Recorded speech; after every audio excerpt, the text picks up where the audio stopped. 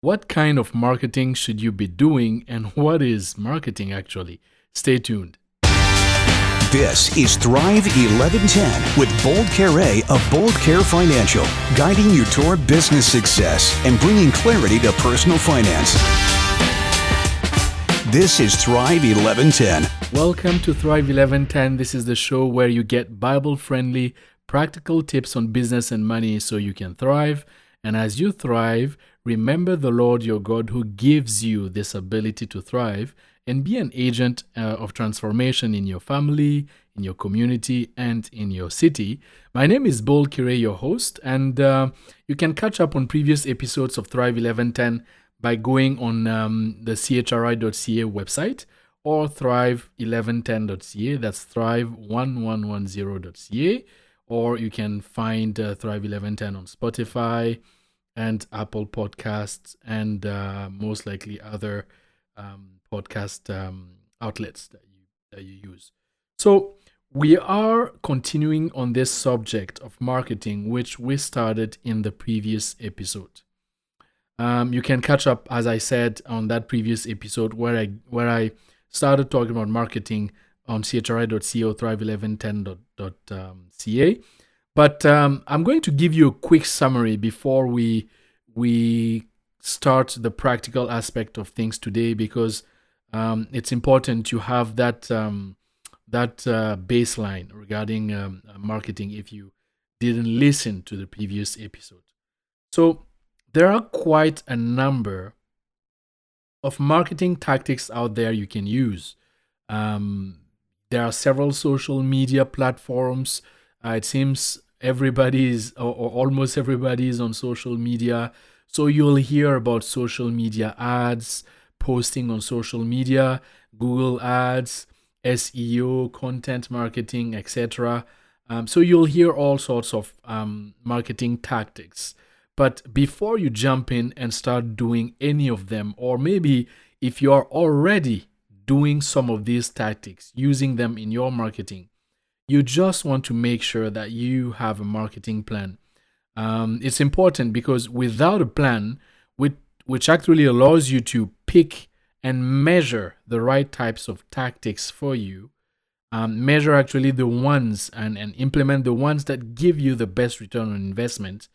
You're just doing things the way everybody tells you to, or everybody tells you should do, without regards of who you are wired to be, and what you are offering and who you are offering into. So it's important that regardless of the marketing tactic that you're trying to use or that you've been using, that you consider having that inside of a plan. So maybe taking a step back and thinking, well, what is my marketing plan here? So that according to your marketing plan, you can pick and choose the tactics, or the combination of tactics that will really work best to give you the best results, to increase your bottom line. So the point of all of that is you should be able to answer this question. What is your marketing strategy? And how do you know that what you're doing is effective for your bottom line? Let me ask this again. What is your marketing strategy? And how do you know that what you're doing is effective for your bottom line? And by bottom line here, I don't mean the number of website visits or the number of likes or comments on social media, etc., etc. That's, or even the number of responses by all means. By bottom line, I really mean the end result. So what you're out there doing in your business or in your ministry, in your church, in your charity, nonprofit, etc., what is your bottom line? So first, you really need to have a clear understanding what that bottom line is, and make sure that you can answer that question as to what strategy you are using and how you can confidently say it's effective at you reaching and increasing your bottom line, effective at helping you win in whatever your calling is out there. So I know that some of us actually fail to take marketing that seriously because we don't realize that it is spiritual. We think it's just a secular thing to make money, get clients, and if we're religious, these things don't seem to be a good enough of a motivation for us to do marketing. But let me just shift that and suggest to you that marketing is spiritual. Because even though you won't necessarily see it spelled out in the Bible with a definition, God himself did marketing. The disciples applied marketing. Paul, the Apostle Paul, did marketing. John the Baptist did marketing. So marketing is simply connecting and communicating effectively to people you're called to serve and communicating what you have to offer. It's about establishing meaningful connections and communications that can't be ignored to the people you're targeting, so those you're called to serve or impact.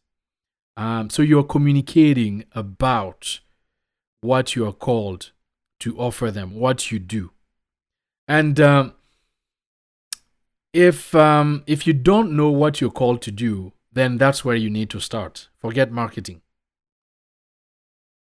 So if you know you are doing God's work through your business, your ministry, your church, your job, whatever you're doing, then living that out, whatever you're doing, is your calling. And that's spiritual. And if it is spiritual, it means you have a spiritual responsibility to do it well, to do whatever you're doing well. And it means establishing meaningful connections and communications with the people, those very people you're called to serve and impact. It means that. And doing that is going to be fundamental, foundational, if you want to be successful in what God has called you to do.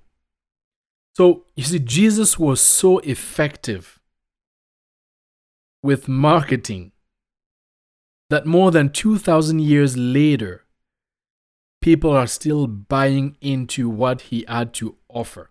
Think about that for a moment. Jesus was so effective as a marketer. And I'm sorry if that term applied to Jesus makes you feel uncomfortable, but I invite you to think of it a little bit more. Jesus was so effective as a marketer, and as a marketer, I simply mean the definition I gave you earlier, which is establishing meaningful connections and communications that can't be ignored with the people you're called to serve or impact about what you offer. As simple as that. So he was so effective, Jesus, that today people are still buying into it. Today, more than 2,000 years later. His bottom line is still increasing today. That is, the message of complete salvation, the kingdom he offered, is still expanding over 2,000 years later. So, in the coming minutes, I'd like to start diving into some of the principles that we can learn from what Jesus did, which we can apply in crafting an effective marketing strategy. So that takes us to our Let's Get Practical section. Bold. Let's get practical. I would suggest the very first principle that we can draw from what Jesus did as marketing.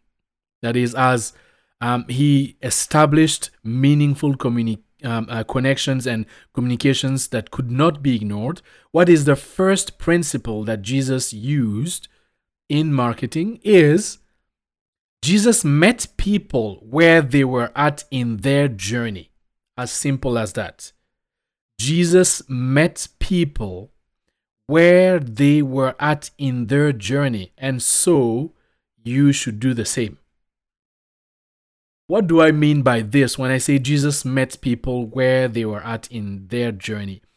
I simply mean that Jesus knew what were the concerns, the questions, the motivations, the triggers, the beliefs, the doubts that people he encountered. He knew exactly where they were at in life, what they wanted, what mattered deeply inside of them. And that's exactly what he addressed when he encountered them. That's exactly where he met them. He actually knew how to touch the target in them, how to touch the target within these people he met, he encountered. He was able to put the finger exactly where the need was. And in doing so, he just could not be ignored. He could be rejected. That was one option people had. Or he could be received. It's another option people had. But he could not be ignored. Everybody knew Jesus, meaning his what he was going about doing could not be ignored. So either people rejected him or received him, accepted him, but he just couldn't be ignored. So my question for you with this first principle that we can draw out of Jesus's example is, do you know where the people you're trying to serve or impact, do you know where these people are in their journey, in their life journey, in their business journey, whatever it is? Do you know where they're at in their journey? Do you know what their concerns are? What are their doubts? What are their fears? Do you know what are their hopes, their motives, their motivations? And if you know that, if you say, yes, Bold, I know that, can you clearly articulate that? Can you clearly spell that out? Write that down. If you can, just take a piece of paper as soon as you can and write that down. If you know what the concerns of these people you are called, and that is the key term there, these people you are called to serve, whether it is through your business, through your job as an employee, as a minister in the church, in a charity, in a nonprofit, do you know what the concerns are? Not what you think their concerns are, but do you actually know what their real concerns are of those people you're called to serve or impact? What their doubts are. Not what you think their doubts are, but what their actual doubts are, what their reality is, what their fears are, what their hopes are, their dreams. Now, let me give you a few examples from the Bible and come back to you. So when I say Jesus met people exactly where they were at in life, and that should be a cue for us for our marketing strategies. Let me take the example of when Jesus meets Zacchaeus. That's in Luke 19. You can read that story in Luke 19. And it tells us in that chapter that Zacchaeus is a man who actually so badly wanted to see Jesus. So Jesus was like going about doing his stuff. He was coming in the area, passing by, whatever he wanted to do, going through there. And Zacchaeus learned that Jesus was there, was around. So Zacchaeus wanted so bad. He had heard about Jesus before, and he wanted so badly to see that man. But he was short. So he climbed on the tree because that would give him a better perspective, a better vantage point to see Jesus. So he climbs on the tree to see Jesus. Now, how many short men would you think were in Israel at that time? I'm pretty sure Zacchaeus was not the only short guy. But he was the one that so badly wanted to see Jesus that he would climb on the tree. To see him, just like a child, he would climb on the tree to be able to see Jesus, because obviously Jesus was popular and there was a crowd surrounding him. So he couldn't see him because he was short. So he so badly wanted to see him that he climbed on the tree. And when you read in Luke 19, it also tells you that Zacchaeus was the chief tax collector in that area. And what it means to be the chief tax collector back then, if you're a Jew, it simply means that you are hated. You are hated by your fellow citizens, your fellow Jews. You are at odds with them. And you're certainly not a friend of the religious people, of the religious who is who in the town. So Zacchaeus was a rejected guy. He felt rejection. But you see, this guy was kind of trapped inside of himself because he was entangled with this lifestyle of being a tax collector, but not any tax collector, being the chief tax collector, meaning he was cheating people. So he was entangled in this type of lifestyle, which made him suffer rejection from the fellow Jews, from the religious leadership. But he himself was a Jew, so which means he had this. He was probably torn inside of him because he himself was a Jew with all the history that we know Jews have. So he had inside of him this longing of actually being right with God. And I know that if you read Luke 19, you'll see those cues in there. He had this longing of being right with God, but at the same time, he was trapped in whatever he was doing. He didn't feel worthy. He didn't feel like a man that any noble or respected leader would want to associate with. He was rejected. And Jesus meets him right there and tells him, Zacchaeus, come down from the tree where you are at right now, because I am actually going at your place. I'm going to eat with you. I'm going to sit down with you. I'm going to your house. And in Luke 19, it says that it displeased people because people view Zacchaeus as a very sinful man because of what his job was and what he was doing to people. So I don't want to go into the whole thing of what a tax collector was, etc. But suffice to say that Zacchaeus was a man deep inside himself that was rejected, torn, didn't feel worthy of being with the elite in his among his fellow Jews. And yet this is Jesus, a respected rabbi at the time, a respected leader, teacher at the time, spotting him and saying, hey, I want to be with you. It's like Jesus saying him, I see your longing. I see your heart. I see you. And I, Jesus, don't reject you like the other rabbis do. I don't judge you that way. I accept you to the point where I'm coming to your house and I'm going to eat with you. Talk about a meaningful connection that Jesus established there with Zacchaeus, and talk about a communication that could not be ignored, neither by Zacchaeus, neither by the people who were following Jesus. Let me give you another example here of when Jesus encounters Nicodemus. And you can read that story in John 3. And we learn that Nicodemus is a religious leader. He's actually a respected religious leader, a rabbi. That means he's a teacher.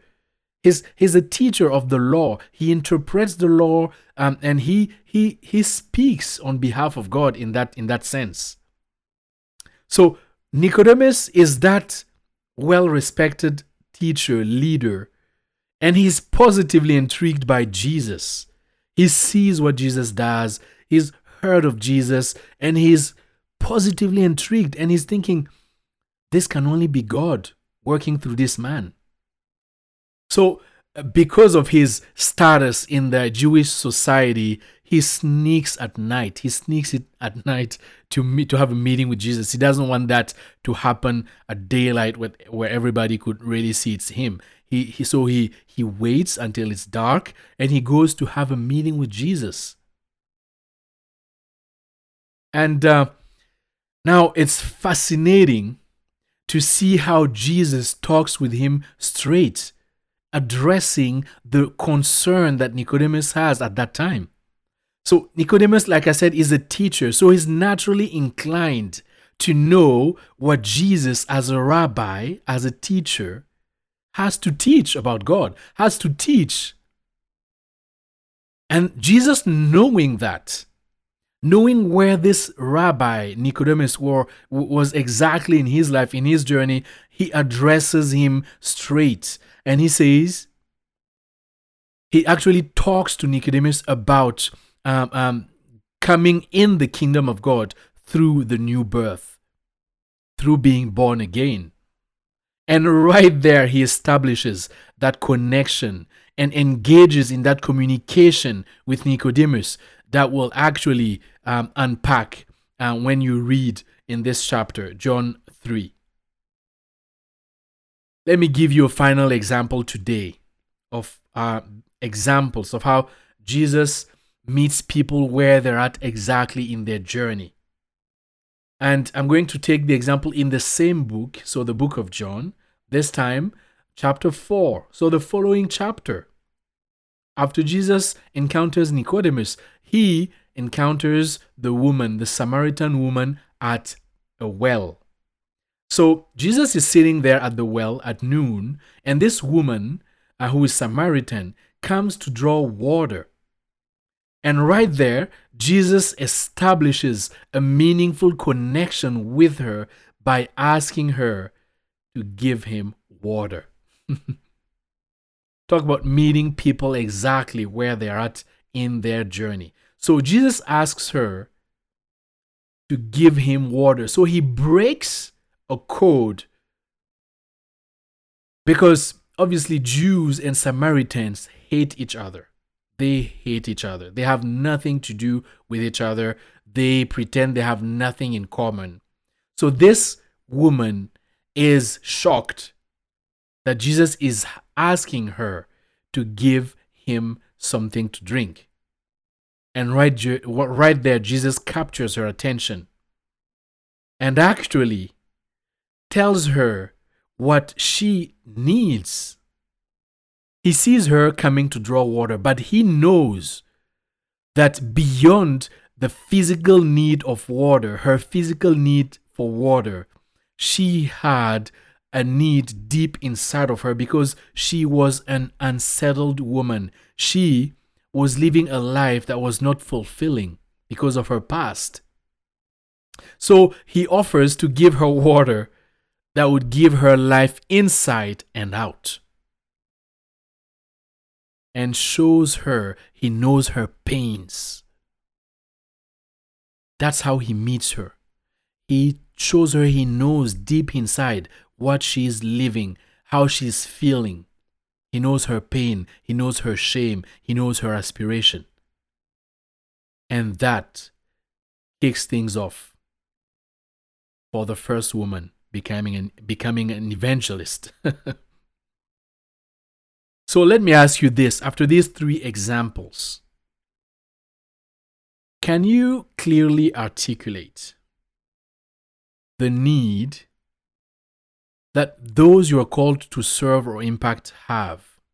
Can you do that? If you can do it now, grab a piece of paper and write it down. Or when you go home, grab a piece of paper and write it down, because that's going to be part of your marketing strategy. Can you articulate the need of those you are called to serve or those you are called to impact? Doesn't matter whether you're doing it through a business, through volunteer work, through a charity, a church, non-profit. If you're doing what you're called to do you know the needs of those you are called to serve? Not what you think their needs are, but what you know are their real needs. Can you articulate what their pain points are?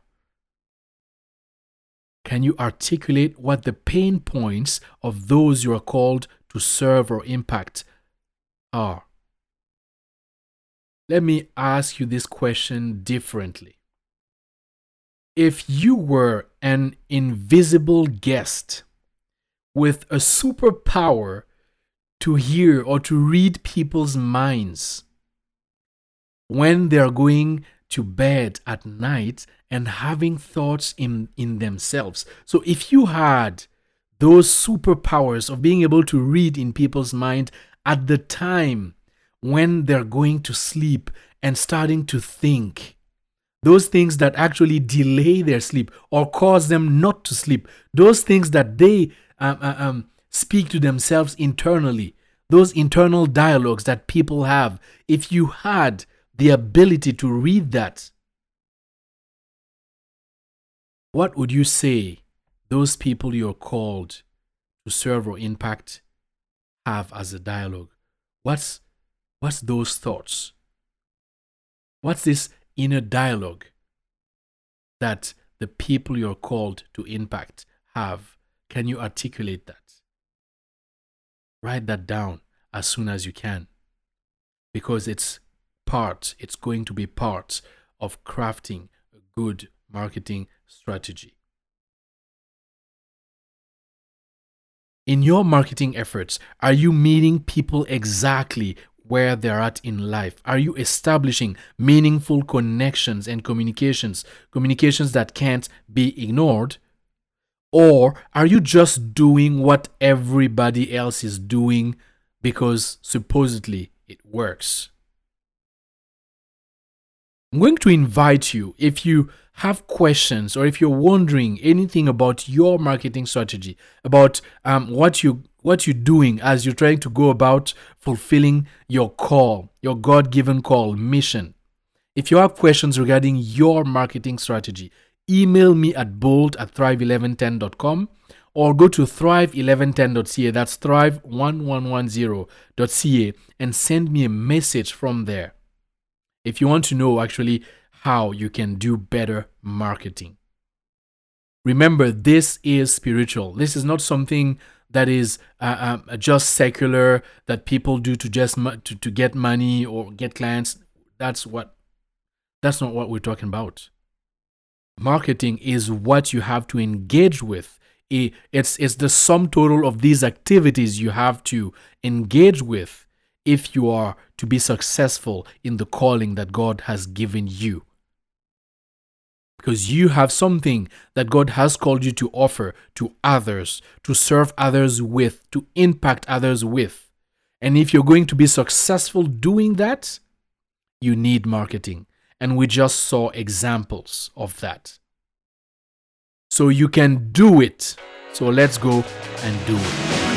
It's in your hands. We'll support you. So take courage and do it. I know you can do it.